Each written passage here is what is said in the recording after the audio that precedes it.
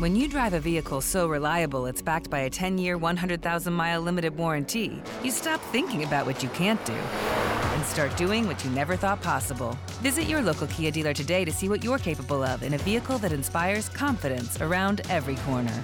Kia, movement that inspires. Call 800-333-4KIA for details. Always drive safely. Limited inventory available. Warranties include 10-year 100,000-mile powertrain and 5-year 60,000-mile basic. Warranties are limited. See retailer for details. My next guest did a great job in his run for governor, really did, an inspiring run, a tremendous campaign, nearly beat Kathy Hochul despite being outnumbered 3-1 in this state. Why is that? Because he's a good man, he's an honest man, he had a great message, and New Yorkers on every side appreciated what he brought to the table on a daily basis. Proud to call him a friend, my man Lee Zeldin. Lee, good morning, pal. How are you? Hey, good morning, Sid. Great to be with you. Nice to have you, too. You know, later on tonight, the tradition continues, Lee. For the third consecutive year, John and Margot Catsimatidis, I know you love them, they've invited me to light the largest menorah in the world. It's across the street from the Plaza Hotel on Fifth Avenue. You got to take a crane up. That's how high the actual light is to light it. You are a proud Jewish man celebrating day 2 of Hanukkah, third night of Hanukkah. How cool is that? That's very cool, and it's great that John and Margot do their part to promote Hanukkah. It's something that for many tourists and others who maybe don't celebrate, it's a nice little reminder of how important this time of year is to the city. And we have a big Jewish population. I'm sure a lot of your listeners tuning in the middle of the Festival of Lights. And it's a period where, you know, while you can have plenty to discuss of challenges facing our city, our state, our country, it's just nice to be able to just sit back for a moment with family to reflect for health and happiness in the year ahead. Hopefully you are having a great Hanukkah with your family, and I wishing you and the team a great New Year. Oh, you too, Lee. Thank you so much. And your message is appreciated. But you did talk about some of the other things going on in this city, and one of those things is this incredible rise, specifically in anti-Semitic attacks. Here we are talking about Hanukkah, and Jews have become the hunted here in New York. The numbers are through the roof. I've got Dov Hikind on like every week now at this point. I did hear Commissioner Shul talk about it yesterday. Eric Adams, the mayor, he has spoken about it as well. Do you think the city is doing enough to combat this huge issue, anti-Semitic crime? Well, honestly, I'm one of those people who subscribe to a belief that nobody's doing enough. You know, you can't ever do enough here. The numbers are headed in the wrong direction. There are too many people who are committing crimes related to anti-Semitism who don't end up facing the consequences that they should for their actions. And Dov Hikind, Americans Against Anti-Semitism, came out with a report a few years back. I'm sure he's spoken to you about it on air, that highlights how few of these crimes are actually prosecuted. And you can have some kind of forum, a round table, and you could talk about your different ideas, and you could have the DAs there and law enforcement and whatnot. But at the end of the day, if you really want to get serious about it, the crimes that are being committed need to, with a zero-tolerance policy, result in a bunch of people actually doing time for what are crimes.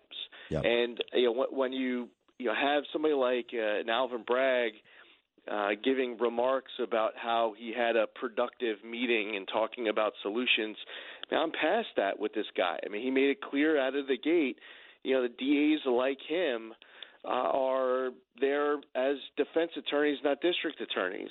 And there's a lot of people who are getting hurt. And this is a new day and age where folks have their cell phones. We're seeing it on social medias, the videos of anti-Semitic attacks. And it's not something like it happens, once every couple of months and then we talk about it. I mean, I've seen it in Brooklyn, where in particular areas they're talking on the weekends about 3 violent assaults that took place just a week prior. So, no, I don't think that anyone is doing enough. We always have to find ways to do more because the numbers are heading in the wrong direction. Just had the Vice President Mike Pence on. Actually, your friend and mine, Lee, the great Knicks announcer and NBA announcer Mike Breen sent me this text. He says, "Hello, Sid. Once at the NBA Summer League in Las Vegas, a couple thought I was Mike Pence, The husband said, hello, Mr. Vice President. The wife gave me a dirty look from Mike Breen. But Pence did, in fact, mention you and talked about the courageous campaign that you ran. And that brings me to an Instagram message I received moments ago from a fan of the show. I want to read it to you, get your opinion. He's upset because I'm critical of Donald Trump, and he's upset because I think that maybe the moderate way is the way to win. He goes on to say, if moderate is the way to go, the Republicans will lose. Republicans win when we nominate conservatives. Reagan, Trump, and even G.W. Bush ran as conservatives. Bipartisanship is dead, period. Is this listener, Tony, correct? Well, I mean, I think that there's a difference between bipartisanship and uniparty. You know, there are people out there who are in power who think that compromise is where the other person agrees with your position 100%. You know, that's not compromise. And I feel like on many different issues. I mean, I've seen it through my years in service on veterans related issues. For example, I could think of plenty of other examples where I had common ground on my issue, my position, with a Democrat, and we worked together to be able to get something good done to help veterans. Veterans of post-traumatic stress disorder in New York. We created the PFC Joseph Dwyer program, peer-to-peer support, started in 4 counties, expanded to over a couple dozen counties across the state. How did that happen? Republicans and Democrats working together. Now, what's different is I don't believe that the best way for Republicans to get votes from Democrats is to act like a Democrat. Don't leave voters with a choice between a Democrat and a Democrat light. What we need to be doing is articulating in particular communities that Republicans haven't gone for a really long time why it is that they should give Republicans a chance. People don't understand. Well, why is it that Democrat voter in a city where the individual, their family, their community is being harmed by Democratic policies, why are they continuing to vote Democrat? They should be voting Republican. Well, the devil you know is better than the devil you don't is what they think. And in order for Republicans to earn that relationship, you need to show up. And you need to, when you're showing up, don't pathetically pander for votes from the black community, the Asian community, the Hispanic community by saying, I love black people, vote for me. I love Hispanic people, vote for me. I love Asian people, vote for me. What you need to be doing is showing up in these communities and saying, we need to make safety on these streets better. Here's how. We need to improve the quality of education in your kids' school. Here's how.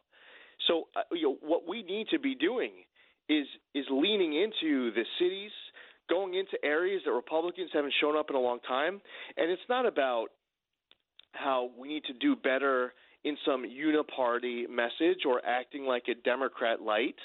What we need to be doing is explaining to them why we have the positions that we do on the issues that will provide for upward economic mobility, mental health, higher quality education, safety on the streets. And for me, I happen to think that when you are nominating a presidential candidate for the 2024 elections, it's not going to be the person who does the best job in just communicating to the base, and it's not about the person who can best communicate to people who are outside of the base, who are new voters.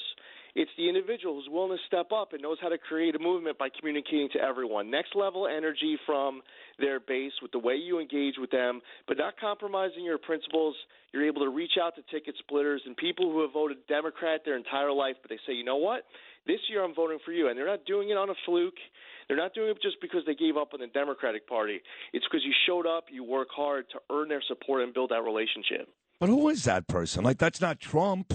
Maybe it's DeSantis, I don't know, but does that person exist where they can deliver the Republican message, which you and I live by, but at the same time not alienate the other side to where maybe the other side considers voting for that person? Who is that person?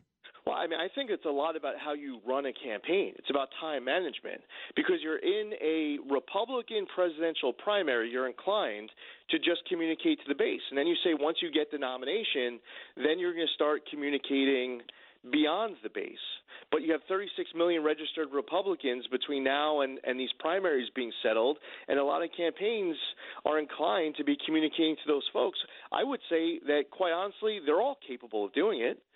They really are. But you have to run a campaign where you're not just some of these campaigns are white papers, no slogans. Other campaigns are slogans, no white papers.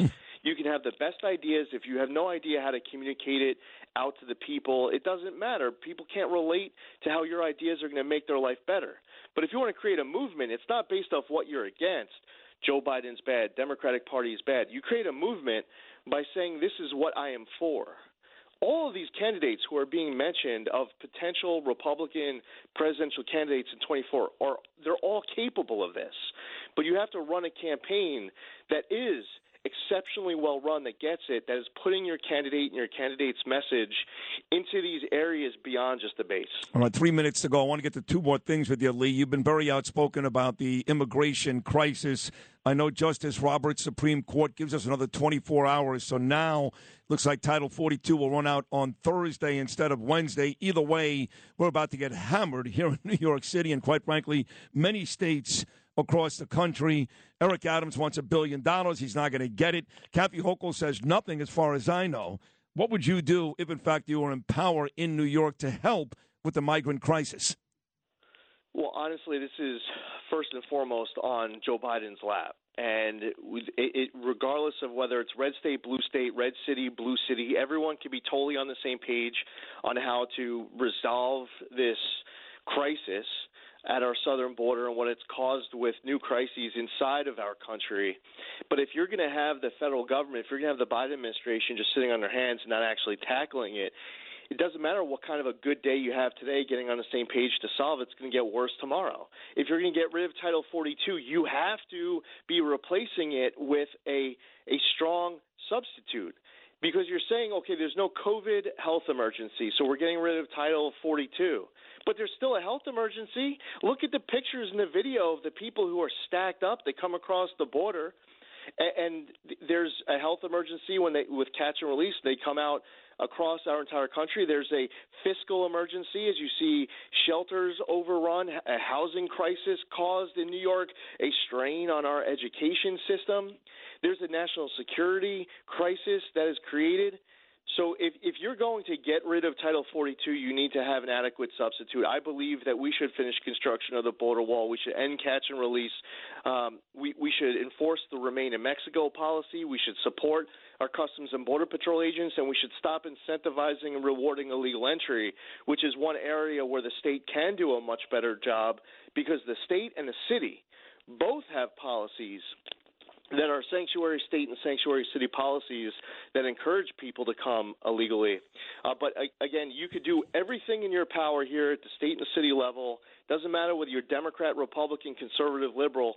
Ultimately, at the end of the day, no one's going to be able to solve this if the federal government, if the Biden administration is unwilling to do what they need to do to deal with the crisis of their making. God, we need your voice out there, man. I mean, I don't know if you're going to go do something at Suffolk County now. Last you were on, Lee, you were going to make a big announcement, and the overwhelming majority of the audience thought you were going to say you're the new RNC chair, but you came on and said, nah, this is pretty much rigged. Ronna McDaniel's coming back. I'm not getting that gig. So any closer to doing something else? You're too important a voice, Lee Zeldin, to not have a major job in politics. I mean that. Well, listen, I just plan on just sitting around and doing nothing every couple of weeks until that text comes in from Sid, can you come on this morning? And then that sense of purpose in life, it all crystallizes. Yeah. Hey, by the way, don't minimize. There's like 1 million New Yorkers listening right now going, my God, this guy's so smart. He's so good. Why did they vote for Hochul? Why can't we have him? So even though, yes, you coming on has become a very, very big deal, there may be something bigger, I think, in your future. No, listen, seriously, I mean, I hear it when in my travels. People are always telling me, like, I love listening to you on, Sid. And you can tell by the amount of people who say that to me just how big and loyal the audience is. And what's the wildest is when I'm getting feedback from people who don't even have the radio connection where they live, like when they're driving in their car, and they're filling me in on all of their creative ways to figure out how to get access to the show. It's not just in the New York City area, as you well know. But I will admit, I do love it when you tell me that you walk into Congress and Steve Scalise out of Louisiana or Jim Jordan out of Ohio are like, hey, how's my boy Sid doing? Yeah, no, absolutely. On the floor of the House of Representatives, conversations have started with Steve Scalise asking me about Sid Rosenberg. It's pretty special. Really, the reach that you have is just, it's hard to be able to get to, and it requires many, many, many years of just getting it right. And I'm just glad that you lost a dear friend. Yes. And I know that is a partner, and to pick yourself up, to be able to just continue to drive on. It's not easy, but thank God that you did. And we're just all very grateful that you're on air and you're pounding away and keeping the message out, and you're not going anywhere. And same thing for me in my own way. Listen, I'm undeterred. I'm more motivated than ever to double down, triple down in my passion to do my part to be able to save this country. And over the course of the next couple of weeks, I'll be announcing what I'm going to do as next moves. I'm in Congress until January 2nd, and then we'll hit the ground running after that. But regardless of whether it's 2 months, 2 years, 15 years from now, the way I envision my life is one that is always finding ways to be able to help make a difference to save the city, state, and country. And when you say that, there's no doubt in anybody's mind you mean it. Lots of people say that. You actually mean it. Listen, I love you, Lee Zeldin. I want to wish you and your beautiful family, and they are beautiful, your wife and 2 daughters, happy Hanukkah, a very, very happy New Year. I won't be back until 2023. We'll talk again then. Thank you for all you've done for me on this show, coming on over the last year during your gubernatorial race, coming on afterwards. It means a lot to me and my audience. So thank you. Happy holidays. I love you. We'll talk in 2023, pal. Yes, sir. Happy New Year. You too. There he is, the great Lee Zeldin. And he'll be back, as he said, if not often, with a major announcement coming your way, possibly as early as January. If you had an accident, trust Gabo Law, personal injury and medical malpractice attorneys with decades of experience who will provide the attention you deserve and deliver the best possible results in the shortest amount of time. Gabo Law has recovered millions for their clients, and they will be able to help you. But don't take our word for it. Read their 5-star reviews from former clients on Google, Avo, and Facebook. Call Gabo Law today, 800-560-0214 for a free consultation, or email them at info@gabolaw.com. That's GABO law.com. Gabo Law, where winning is no accident.